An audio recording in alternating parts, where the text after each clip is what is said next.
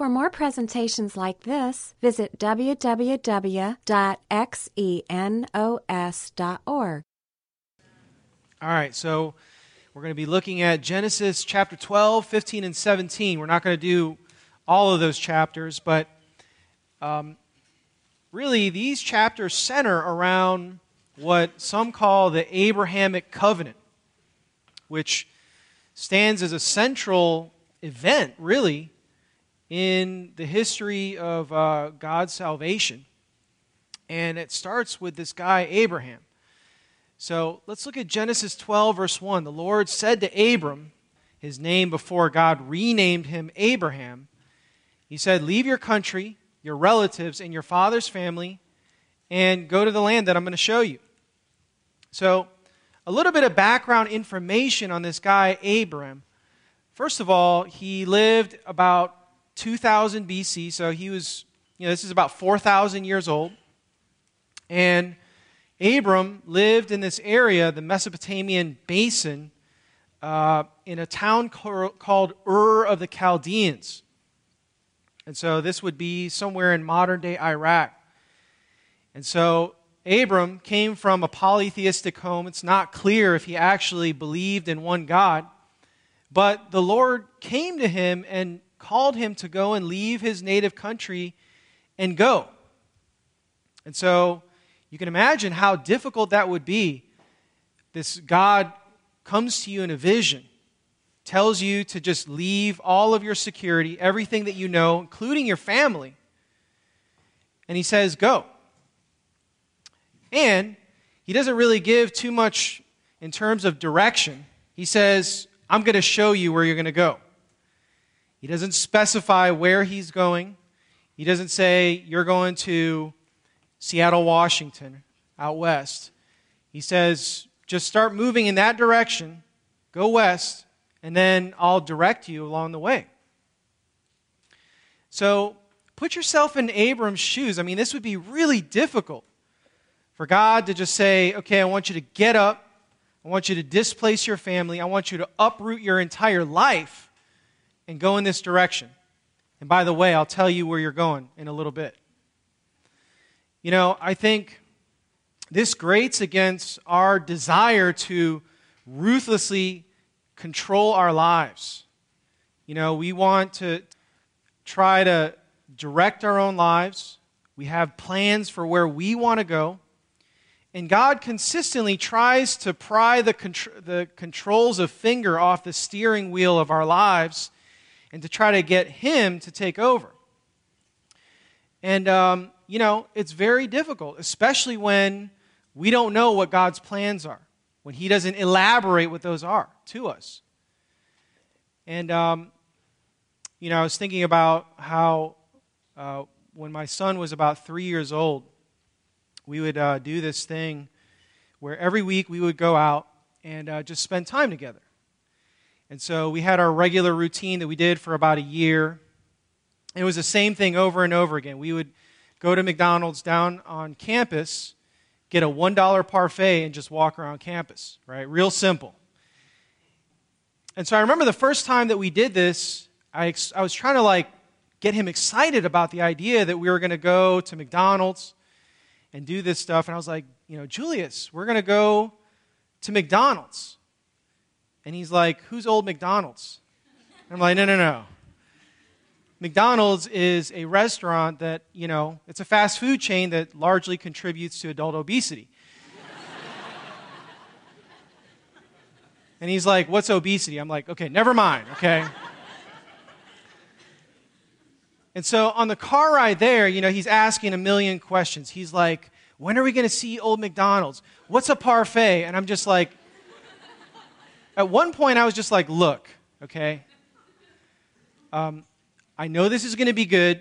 I know where we're going. You're going to have a good time, I promise, okay? And so the point wasn't that he had to know what we were going to do. The point was that I knew what we were going to do. And that I had a plan and it was going to be good, whether he understood it or not. And so in the same way, God often doesn't explain things to us, partly because we wouldn't understand if He laid out our entire lives and said, this is the direction you're going. The point isn't that we know where we're heading, it's that He knows where we're going. And so, in this case, God doesn't just call Abram away from something. He doesn't just call him away from Ur. He actually calls him to something. And we'll see that that's really the same with us. He says in verse 2, I'll make you into a great nation. I'll bless you and make you famous, and you will be a blessing to others. I'll bless those who bless you. I'll curse those who treat you with contempt. And all the families on earth will be blessed through you. So he calls Abram to a promise. He gives him a vision for what's going to happen in his life. And he elaborates. He says, first of all, I'm going to make you into a great nation. And that entails three things. The first, that I will bless you and make you famous. Abram, although he was probably a wealthy person in Ur, was probably not a top official or, a prominent person. And yet God says, people are going to remember you. You're going to be famous because of the work that I do through you. Secondly, he says that you're going to be a blessing to others and that all families on earth will be blessed through you. In other words, he's going to make a great nation will be birthed from Abraham's descendants, but because of that promise, God would bless the nations. Little did Abraham know that this would entail the Savior of the entire human race, tracing his lineage back to Abraham. Third, he says that I will bless those who bless you and curse those who treat you with contempt. So he promises Abraham protection. He says, I'm going to call you to go west, and certainly there are going to be marauders, there's going to be hard times ahead. You may face danger, but I'm going to protect you. I'm going to preserve you. And anybody who tries to cross you, I'm going to treat them with contempt. And so he gives Abram this incredible promise. So Abram departed as the Lord had instructed, and Lot went with him, his nephew. Abram was 75 years old when he left Haran. He took his wife Sarai, and later she's named Sarah, his nephew Lot, and all of his wealth, his livestock, all the people he had taken into his household at Haran, and then he headed for the land of Canaan. So verse 5 gives us a little bit of information about Abram, that he was probably a wealthy individual, because it said that he had livestock and that he had a large number of servants in his household. In the ancient world, when you had large herds of livestock, that was a type of wealth that you had. And so it's surprising. Abram had so much going for him in Ur and then later in Haran. And yet he was willing to trust God's promise to go. Abram traveled through the land as far as Shechem. There he set up camp beside the oak of Moreh. At that time, the area was inhabited by the Canaanites. So there was one little detail that God didn't add here. Okay, so I'm going to give you and your descendants this great land. And the catch is, it's inhabited. People actually live there. Imagine if God was like, I got this great place for you. You're going to move there. And you're going to occupy it. It's called Wisconsin. You're like, but God, people live there already. Don't worry about it. We'll take care of that, right? Not to mention, we're told that he set up camp there. He didn't go there, build an incredible home, set down roots. He actually set up camp, and from the rest of the narrative in Genesis, we're told that he actually lived as a nomad, wandering throughout the course of his life. Indeed, he never actually settled fully into the promised land, that he never actually bought a plot of land until his wife Sarah died and bought a small enough plot just to bury her. And so I think it's worth evaluating Abraham's call and trying to figure out what we can learn about faith from this. I think, first of all, we can say that Abraham left behind his security. Ur represented his security. And, a lot of times God will call us away from our security, whether that be a relationship that brings us comfort, whether that's an aspiration that we've invested our entire lives into. God will call us away from our security because He knows that these things that we place our security in, that we don't have that in addition to our desire to follow God, but that often we place our security in those things instead of God. And He knows that that's a trap. That putting your security in anything other than God Himself represents a false sense of security. Things that can be instantly taken away from us. And so sometimes God will call on us to let go of things, to let go of that sense of security and to reach out to the promise that He's given to us, to provide for us. I was thinking about when I was younger, one of the scariest things that I accomplished was conquering the monkey bars, right? I mean, that's like a rite of passage when you're a little kid. And so I remember, I would stand on the platform and grab the first bar, and my dad would just be standing there for, support and some coaching. And, so I'd grab the first bar, and then I'd grab the second one, and I'd just be swinging there, and I'd look down, and, I would get terrified because there was this, what looked like a 50-foot drop to my death.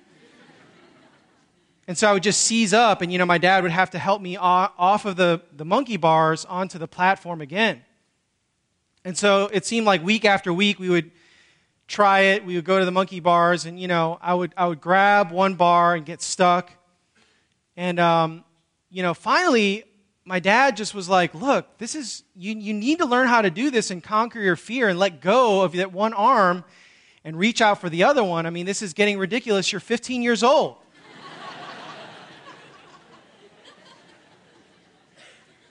Sometimes that's the way it is with our faith. We need to let go of control. We need to let go of our sense of security in order to reach out to the promise that God has given to us in order to advance in our faith. The other thing that we notice about this is that he actually never received the promised land while he was alive. He lived as a traveling foreigner in a distant land. And so he never fully received the promise while he was alive, and yet he strived to grasp on in faith to the promise that God had given to him.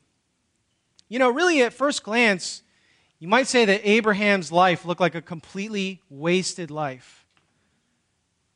Wasted life where he took way too many risks. He failed to maximize the wealth, the comfort, and the luxury that he could have had in Ur. By the world's estimation, he would have been a loser.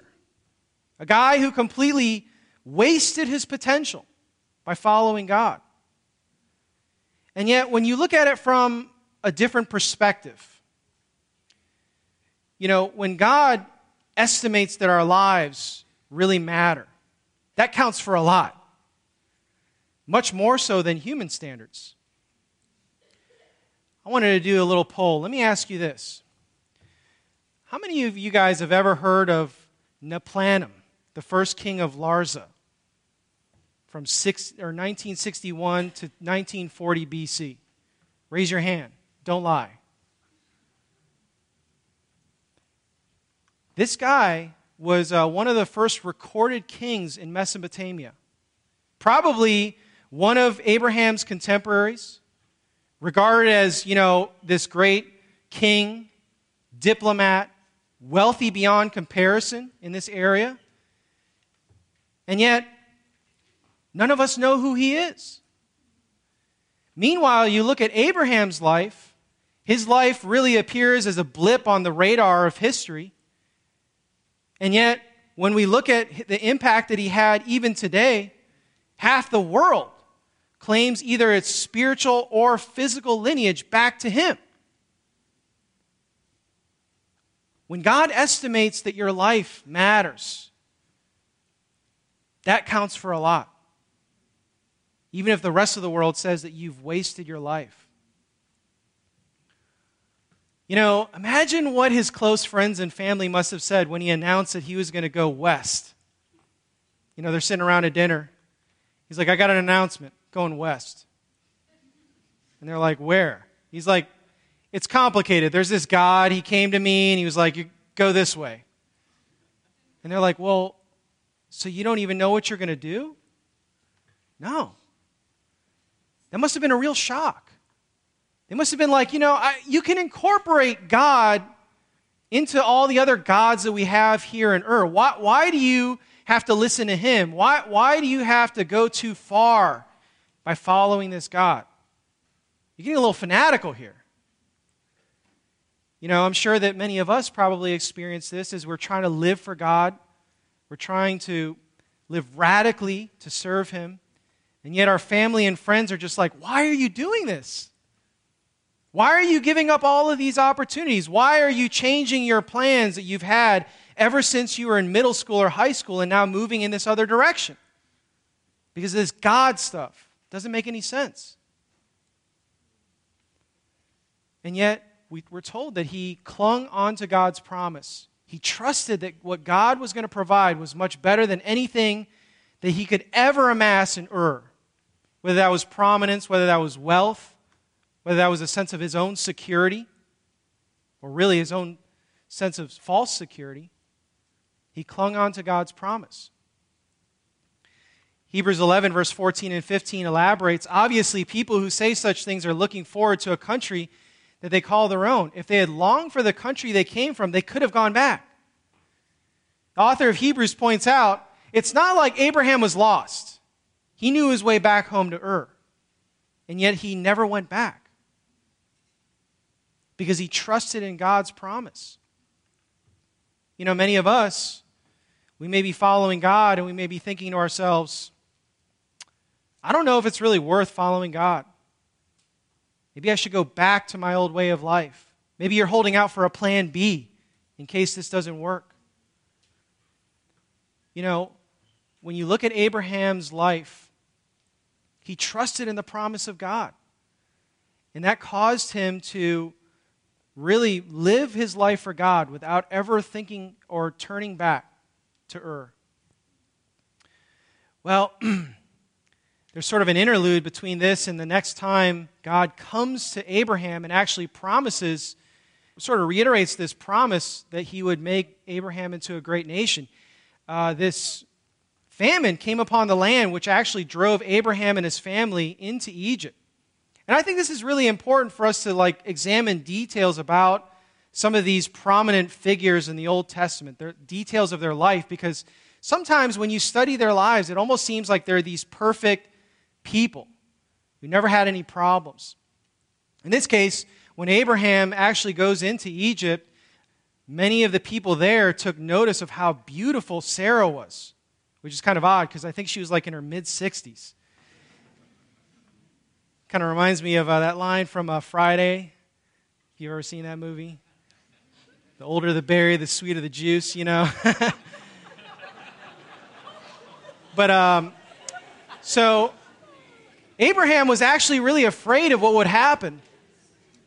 And so he told Sarah, he's like, look, if anybody asks you who you are, tell them that you are my sister. Otherwise, they're going to kill me. And so Pharaoh actually takes Sarah into his court and it seems like marries her. And he suffers all of these plagues until he finds out that actually Sarah was married, and he returns Sarah back to Abraham. And Abraham's like, yeah, it's just kidding. So, Abraham, this giant of the faith in the Old Testament, he was, at least in this episode, a total weakling. He was cowering. He was afraid to defend his own wife, pawning her off as his sister. He didn't trust that God would protect him, that he would come through on his promise. And so we see things like this where Abraham at times stumbles, but the overall picture is faith. Okay, Genesis 15. This represents the second iteration of the Abrahamic covenant. Sometime later, the Lord spoke to Abram in a vision and said to him, "Don't be afraid, for I will protect you and your reward will be great." But Abram said, "O sovereign Lord, what good are all your blessings when I don't even have a son? Since you've given me no children, Eliezer of Damascus, a servant of my household, will inherit all of my wealth. You've given me no descendants of my own, so one of my servants will have to be my heir." Then the Lord said to him, "No, your servant will not be your heir, for you will have a son on your own, and he will be your heir." Then the Lord took Abram outside and said to him, he said, "Look up into the sky and count the stars if you can." You know, this was at a time when there wasn't a lot of light pollution. They were out in the desert, and you didn't have smog. You know, where I grew up in Chicago, it's like even on a clear night, you'd be able to make out maybe 10 stars. You know, if you're from Cleveland, forget about it, right? But, you know, if you go to like somewhere up north in a rural part of like, you know, Canada, and you see a clear night, I mean, the stars are just magnificent, innumerable. And so God was trying to communicate to Abram. He says, look at all the stars. That's how numerous all of your descendants are going to be. And we're told in verse 6 that Abram believed the Lord, and the Lord counted him as righteous because of his faith. That verse right there in 6, the New Testament quotes that numerous times as a way to demonstrate that it's always been by faith. Notice, it doesn't say that Abraham believed God and he was a really good person, and that's why God counted him as righteous. It says that he counted him as righteous because of his faith. You know, some people think that, yeah, in the Old Testament times, you had to like perform the sacrificial system, you had to be a really good person, and then God would forgive you. No. It's always been by faith. Keep in mind the chronology. This was hundreds of years before the Old Testament law even appeared, the sacrificial system. And yet, God counted Abram as righteous. In other words, he gave him a right standing as a result of his faith. And that's really what God's looking for. He's looking for saving faith. Trust in his promise. Trust in him to provide what we can't provide for ourselves. Well, then the Lord told him, he says, "I, the Lord, who brought you out of Ur of the Chaldeans, have given you this land as your possession." But Abram replied, "Sovereign Lord, how can I be sure that I'll even possess it?" The Lord told him, he says, "Bring me a 3-year-old heifer, a 3-year-old female goat, a 3-year-old ram, a turtle dove, and a young pigeon." So Abraham presented all these to him and he killed them. Then he cut each animal down the middle, laid the halves side by side, but he didn't cut the birds in half, probably because they were too small. This is where things get a little weird, okay? As the sun was going down, Abram fell into a deep sleep, and a terrifying darkness came down over him. And the Lord said to Abram, "You can be sure that your descendants will be strangers in a foreign land where they'll be oppressed as slaves 400 years. Speaking about the future exile into Egypt. He says, "But I'll punish the nation that enslaves them, and in the end, they will come away with great wealth.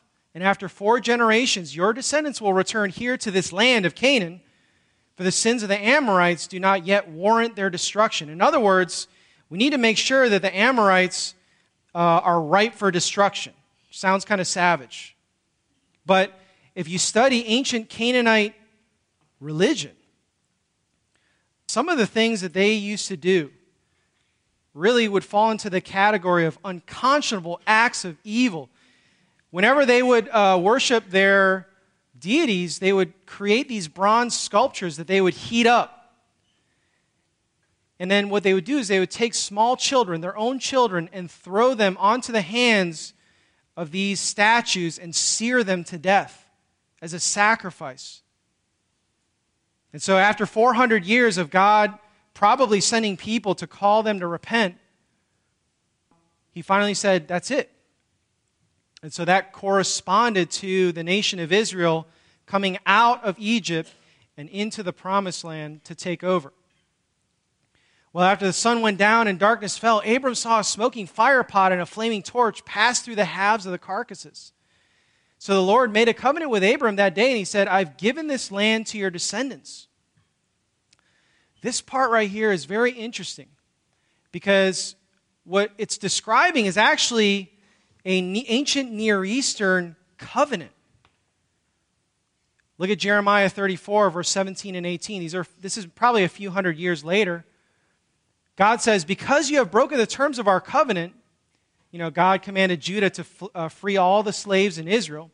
I will cut you apart just as you cut apart the calf when you walk between its halves to solemnize your vows.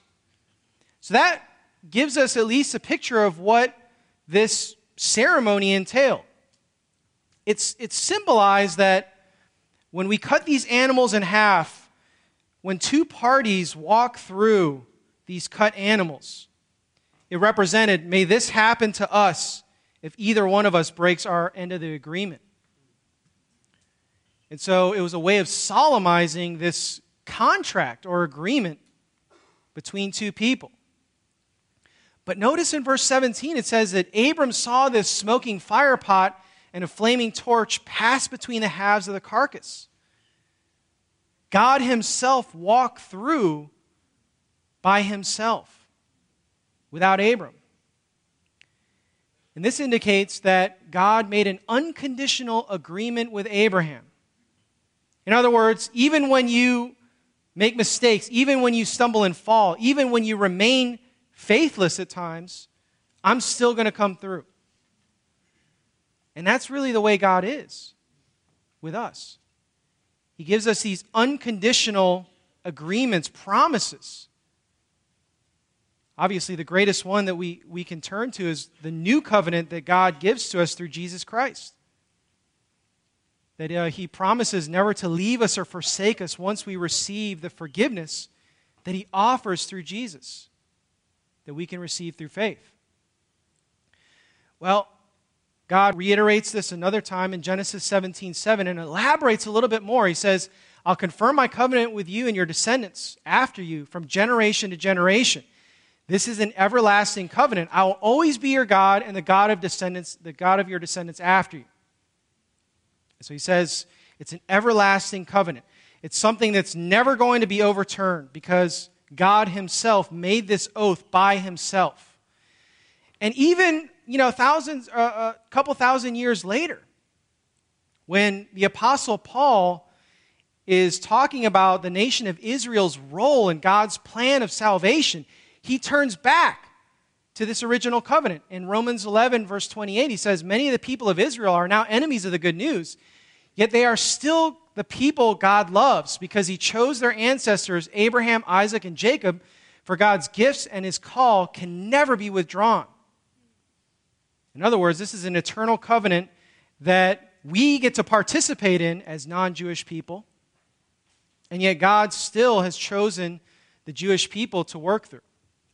Okay, so as we move forward in the narrative, God gives this promise. He tells him to leave everything that he felt like was his security, and then now he has to wait for this promise that God would come through with a son. One complicating factor was that Sarah was barren. Forgot to mention that part. She was never able to have kids. Not to mention, she was probably, at this time, about 75 years old. So she wasn't like a spring chicken either, right? And then you have the wait, where, year after year, they are awaiting this promise that God would come through, that he would produce this child miraculously. And I don't know, if you're like me, but I have a really hard time waiting on things. It's so agonizing. Especially when God is the one who's making me wait, because a lot of times there's a lot of mystery, a lot of fog as I'm moving forward trying to figure out his will. And so it's very difficult. And so Abraham and Sarah both had to wait while cooperating and playing their part. 10 years pass of trying. And they decide, maybe we were confused. Maybe what God said was that you are going to bear this child of the promise. And so maybe what we can do is you could take my Egyptian handmaiden, Hagar, sleep with her, and then we'll have a child. And that wasn't really that weird, because a lot of times a patriarch would take one of his concubines and actually conceive a child with him, and that child could actually become an heir. So it wasn't like this was out of the ordinary. But then, God comes back to him and said, no. This son that you bore, Ishmael from Hagar, he's not the one. I want to make it very clear, as I did the last couple times, that this descendant would actually come from you and Sarah. Well, then 14 more years pass, and God assures Abraham that he and Sarah will have a son, and he'll come from Sarah's body. And Abraham laughs. He's just like, how is that even possible? I'm nearly 100 years old. My wife, she's like 95 years old. I mean, that just doesn't seem like it's going to happen. 100-year-old people aren't supposed to be having kids. And 100-year-old people aren't supposed to be doing the things that could conceive children, right? I mean, it's just like, I'm sure things were getting really difficult at this point.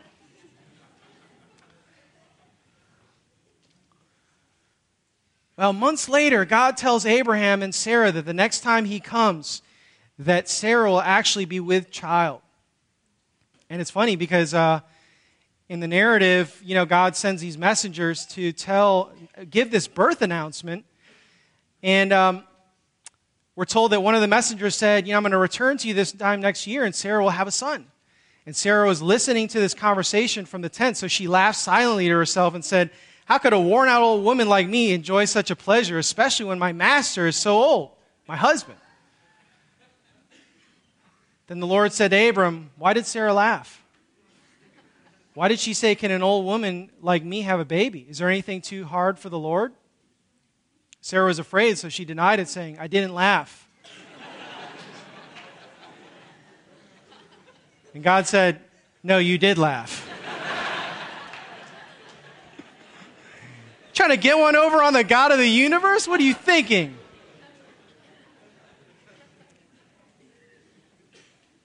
Well, against all hope, they are actually able to conceive, and just like the messengers predicted, they were able to have a child. And it's funny because guess what God says to Abraham? He says, I want you to name your son Isaac, which means laughter. So guess who got the last laugh in this, right? This must have been really difficult. All those years of waiting, the unsavory task of having to try to fulfill God's promise. 200-year-old people doing things they shouldn't be doing. And yet, Abraham persevered. And really, that's what this represents, a remarkable story of perseverance. And it really highlights the way that God grows our faith. A lot of times what God will do is he'll give us a promise, and he'll call us to take a step of faith where we're currently at. And then he'll make us wait for a little bit. And then he'll fulfill his promise, or he'll answer our prayer, and then our faith actually grows. And so it turns out that this waiting process actually was a way for God to refine and grow Abraham's faith. When you look at Ishmael and Isaac, they really become two symbols of carrying out God's will, two different ways of carrying out God's will. When you look at Galatians 4, verse 22 and 23, Paul says, the scriptures say that Abraham had two sons, one from his servant wife and one from the freeborn wife. The son of the servant wife was born in a human attempt to bring about the fulfillment of God's promise, but the son of the freeborn wife was born as God's own fulfillment of his promise. And you, dear brothers and sisters, are children of the promise, just like Isaac. In other words, these two individuals, Ishmael, born of Hagar, and Isaac, born of Sarah, represent really two ways of trying to approach God's will.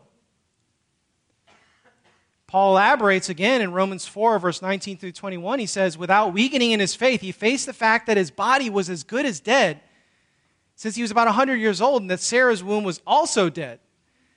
Yet he didn't waver through unbelief regarding the promise of God, but was strengthened in his faith and gave glory to God, being fully persuaded that God had the power to do what he promised. In other words, there was a promise, and God trusted him, depended on him to carry it out, knowing that he couldn't do it himself. And that really becomes a picture of the way that God wants to work through us and in us. That he wants us to depend upon him through faith. You know, faith means trusting to do what God says with a willingness to act in cooperation with him. It requires more than just trust. It actually requires us taking action. Notice that Abraham and Sarah both had a role in this, right? They had to keep trying.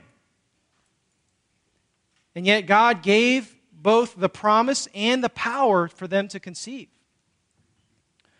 Also, faith in God begins where self-dependence ends. You know, what God was trying to do here was he was trying to whittle Abraham down to the point where he knew if this is ever going to happen, it's only going to happen through God.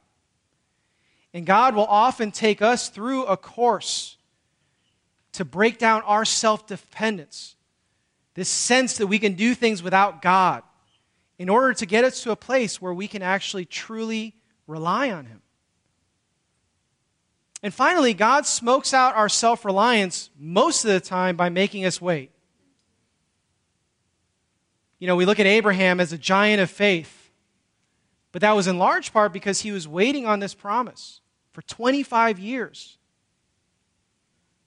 And so when you look at Ishmael and Isaac, you know, Ishmael represents human effort, self-reliance, whereas Isaac, he represents divine power.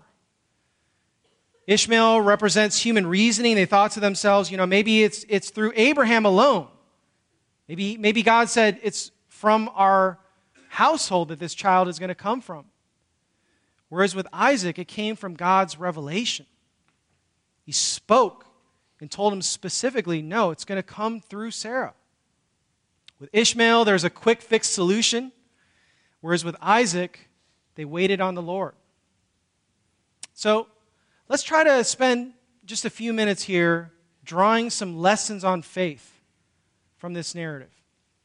I think the first thing is that God wants us to let go of our false sense of security and trust him to provide for us. Some of you are at this place right now where you are clinging on to your security that you've built for yourself. And that can represent a lot of different things.